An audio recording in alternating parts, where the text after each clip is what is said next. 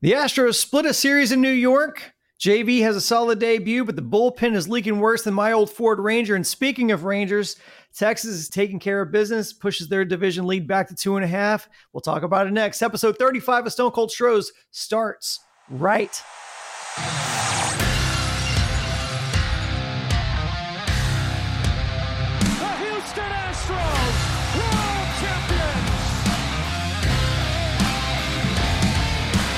Welcome into Stone Cold Stros. I'm Brandon Strange, joined by senior content contributor Charlie Palillo. Follow him on Twitter at Palillo. Read his weekly column on sportsmat.com. Next to him is that guy, Josh Jordan. You know him. He's the editor of sportsmat.com. Follow him on Twitter at JoshJordan975. And when you're not watching or listening to SportsMap content, be sure to listen to our sister platform, ESPN 97.5, 92.5 on your radio dial. Charlie, it's episode 35. We kind of teased a little bit in our bonus episode. Maybe some JV influences. Seems a little on the nose for you. So what do we got for episode 35 and player number 35? Well, Justin Verlander is the obvious, but everyone knows all about Justin Verlander. So I'll mention the second greatest number 35 ever to pitch for the Astros, a guy named Mike Cuellar, a lefty who threw one of the great screwballs ever and was one of the great Astros screw-ups ever. Trading him to the Orioles, not quite Joe Morgan level bad as trades go. But the Astros trade Cuellar to the Orioles. He immediately wins the Cy Young Award, wins 20-plus games each of his first 3 seasons, part of the Orioles rotation, 4 20-game winners in 1971. One of the absolute oops deals in Astros history, trading Mike Cuellar ostensibly for an over-the-hill outfielder named Kurt Blefary, who played 1 nondescript season here, and a minor leaguer who never pitched for the Astros. Well, let me give a special shout out to number 35, Josh Fields, who was traded for Yordan Alvarez 7 years ago this month. Appreciate you, Josh. You went down a hero. Topic 1, let's get right into it.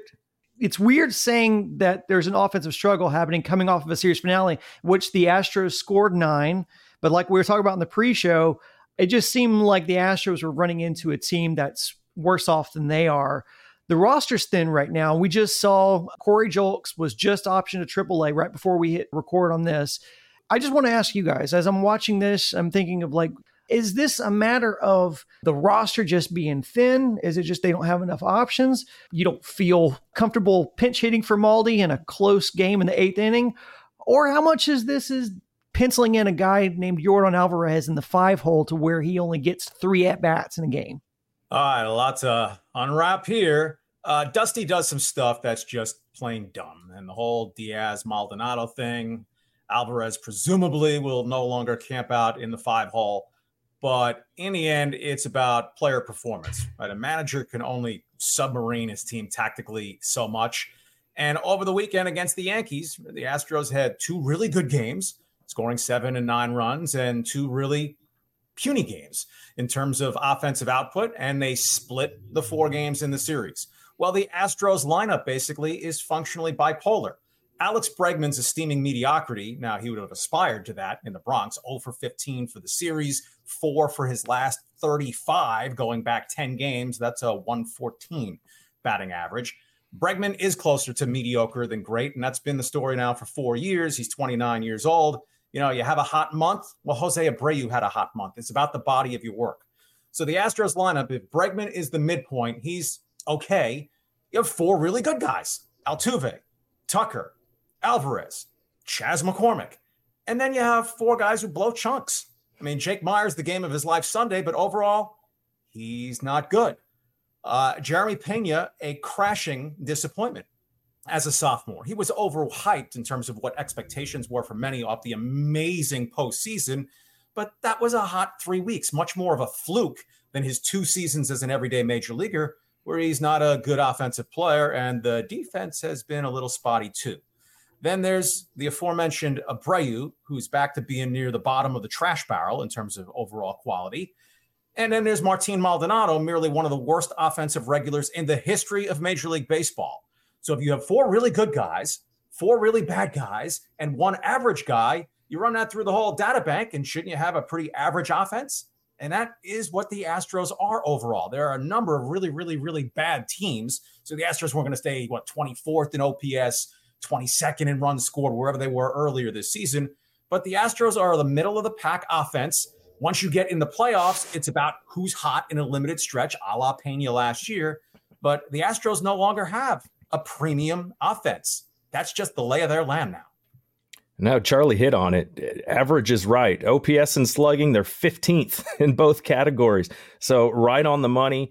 And, we talk about Abreu and Bregman. I know Pena's getting killed recently, but I said this before the show started. As bad as Pena's been, he's got 5 hits in his last 7 games. Bregman and Abreu together have 4. That's how bad those guys have been over the last week. Abreu's turned back into one of the worst hitters in baseball. That there's no way around it.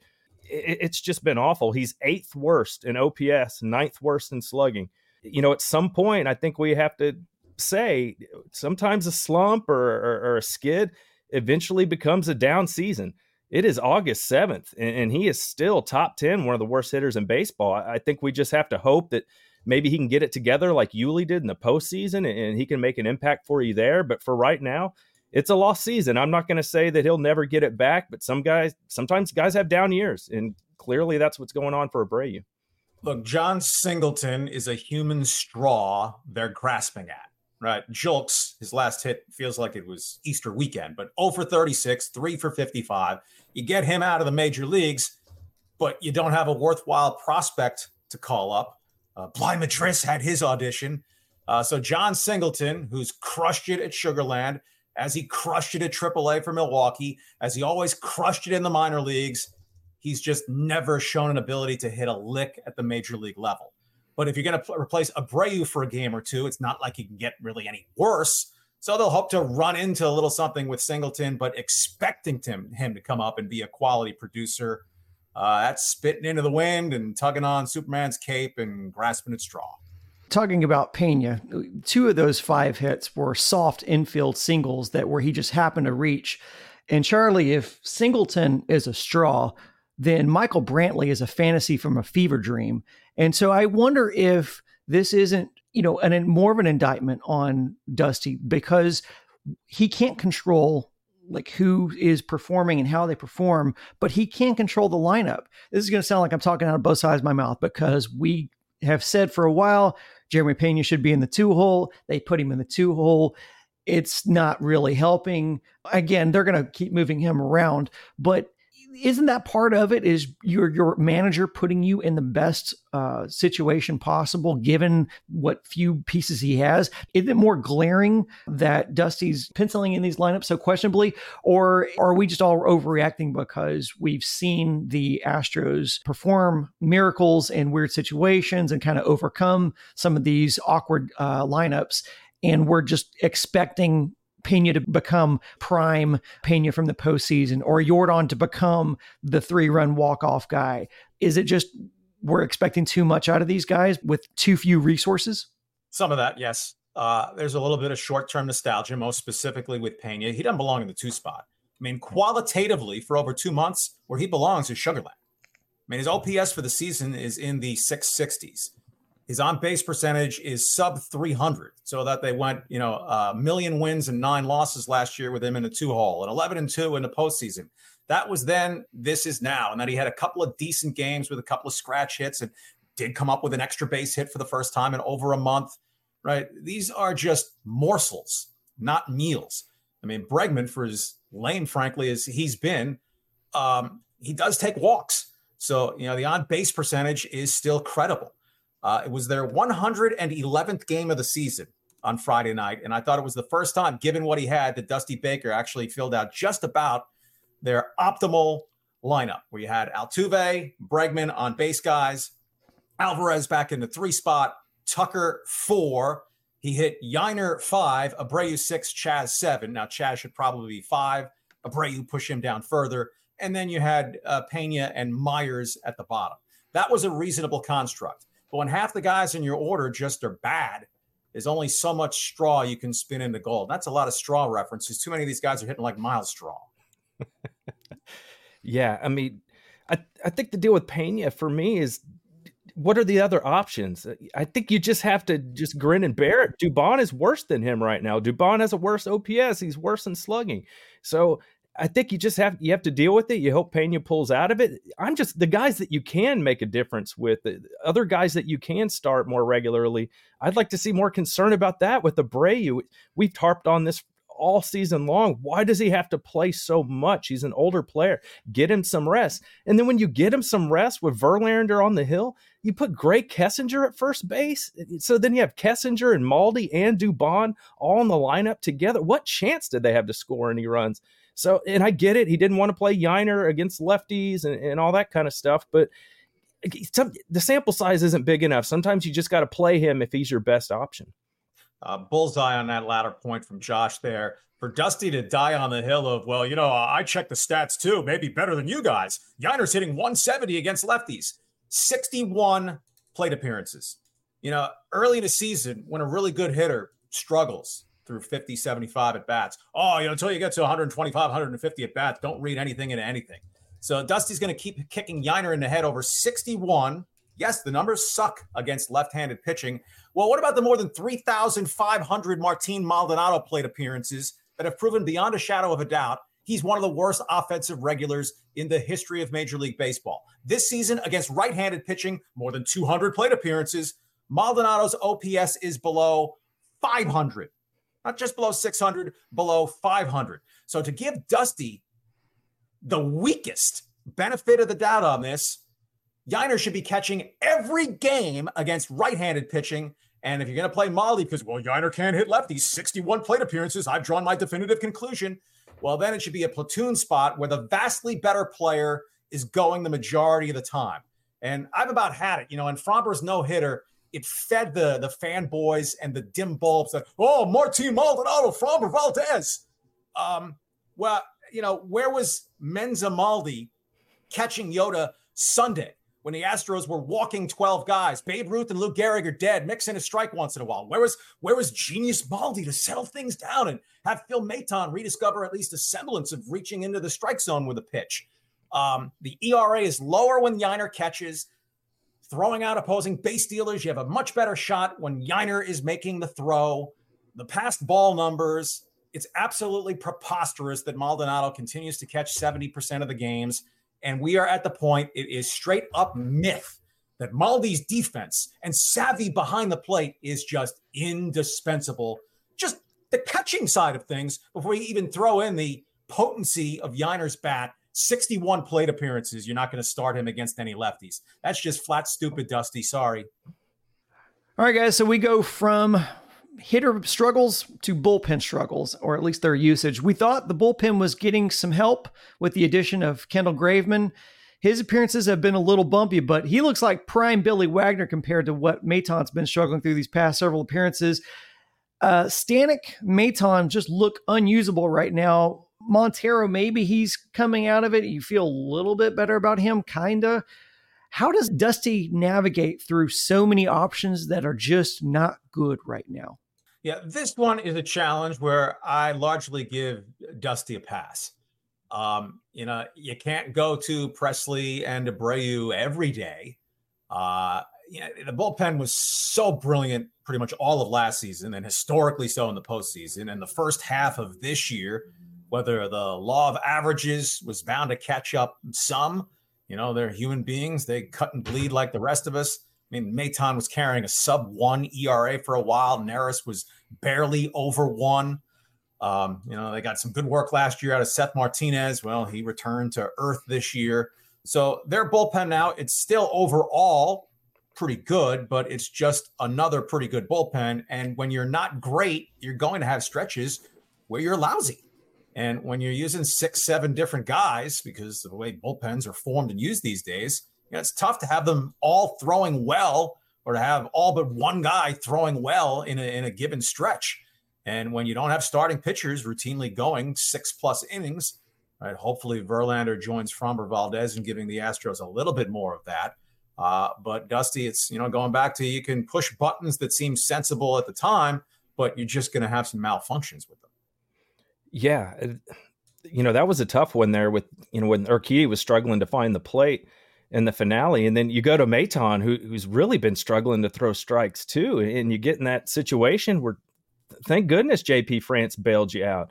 At least that's the one thing about him. The guy throws strikes. He's not afraid to try and paint the outside corner at the knees with the fastball, which it should seem like the most simplest thing in the world when you're in trouble. Try and get a tough pitch. That's that Greg Maddux thing, right? You don't try and throw harder in tough situations. You try and locate better.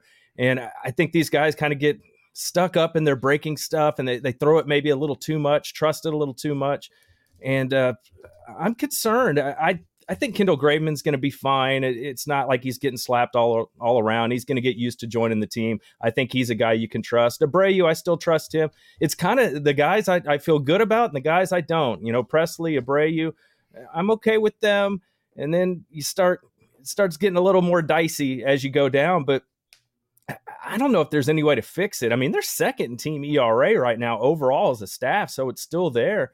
But it's still the hitting I'm more concerned about than the pitching. I think they'll be okay. It's just you hit on it. Stanek used to be somebody you could really count on last season, and now he's just kind of an afterthought. Montero, too. You just kind of throw your hands up in the air and hope for the best with a lot of these guys. There is a step back a little bit, the bigger picture. The Yankees just have a lot better bullpen than the Astros because the Yankees have a lot better bullpen than everyone else. They're at 307 starting the week. No one else is below 350. Well, who wants to swap spots overall with the Yankees? I mean, that Sunday finale was a terrible loss for them. They win. They're within 3.5 of the Astros. They lead the season series 3-1. Instead, they're shoved 5.5 back. Right, the Red Sox had a horrifically catastrophic weekend for them, getting swept at Fenway by Toronto.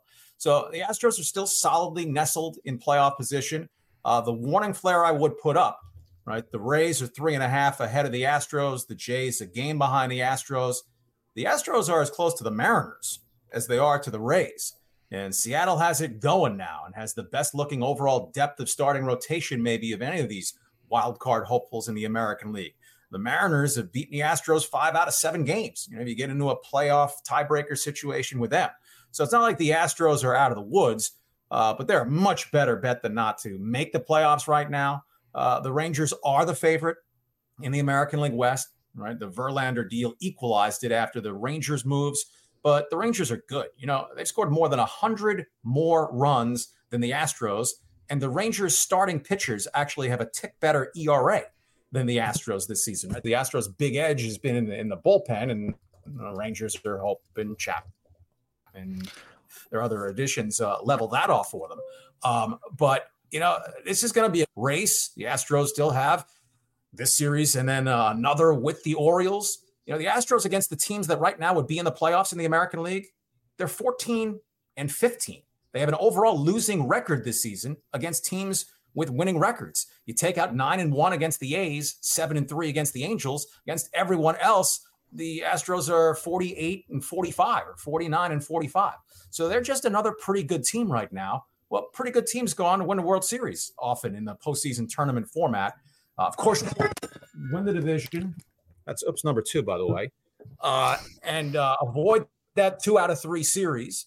But if not, the Phillies got to the World Series that way last year. There have been wild cards who've won the World Series. So the Astros are just living life now how most playoff teams do. You're scrapping to get in, and then once you get in, you hope to make hay. Well, not only has Maton struggled to throw strikes, he's struggling to not hit batters right now.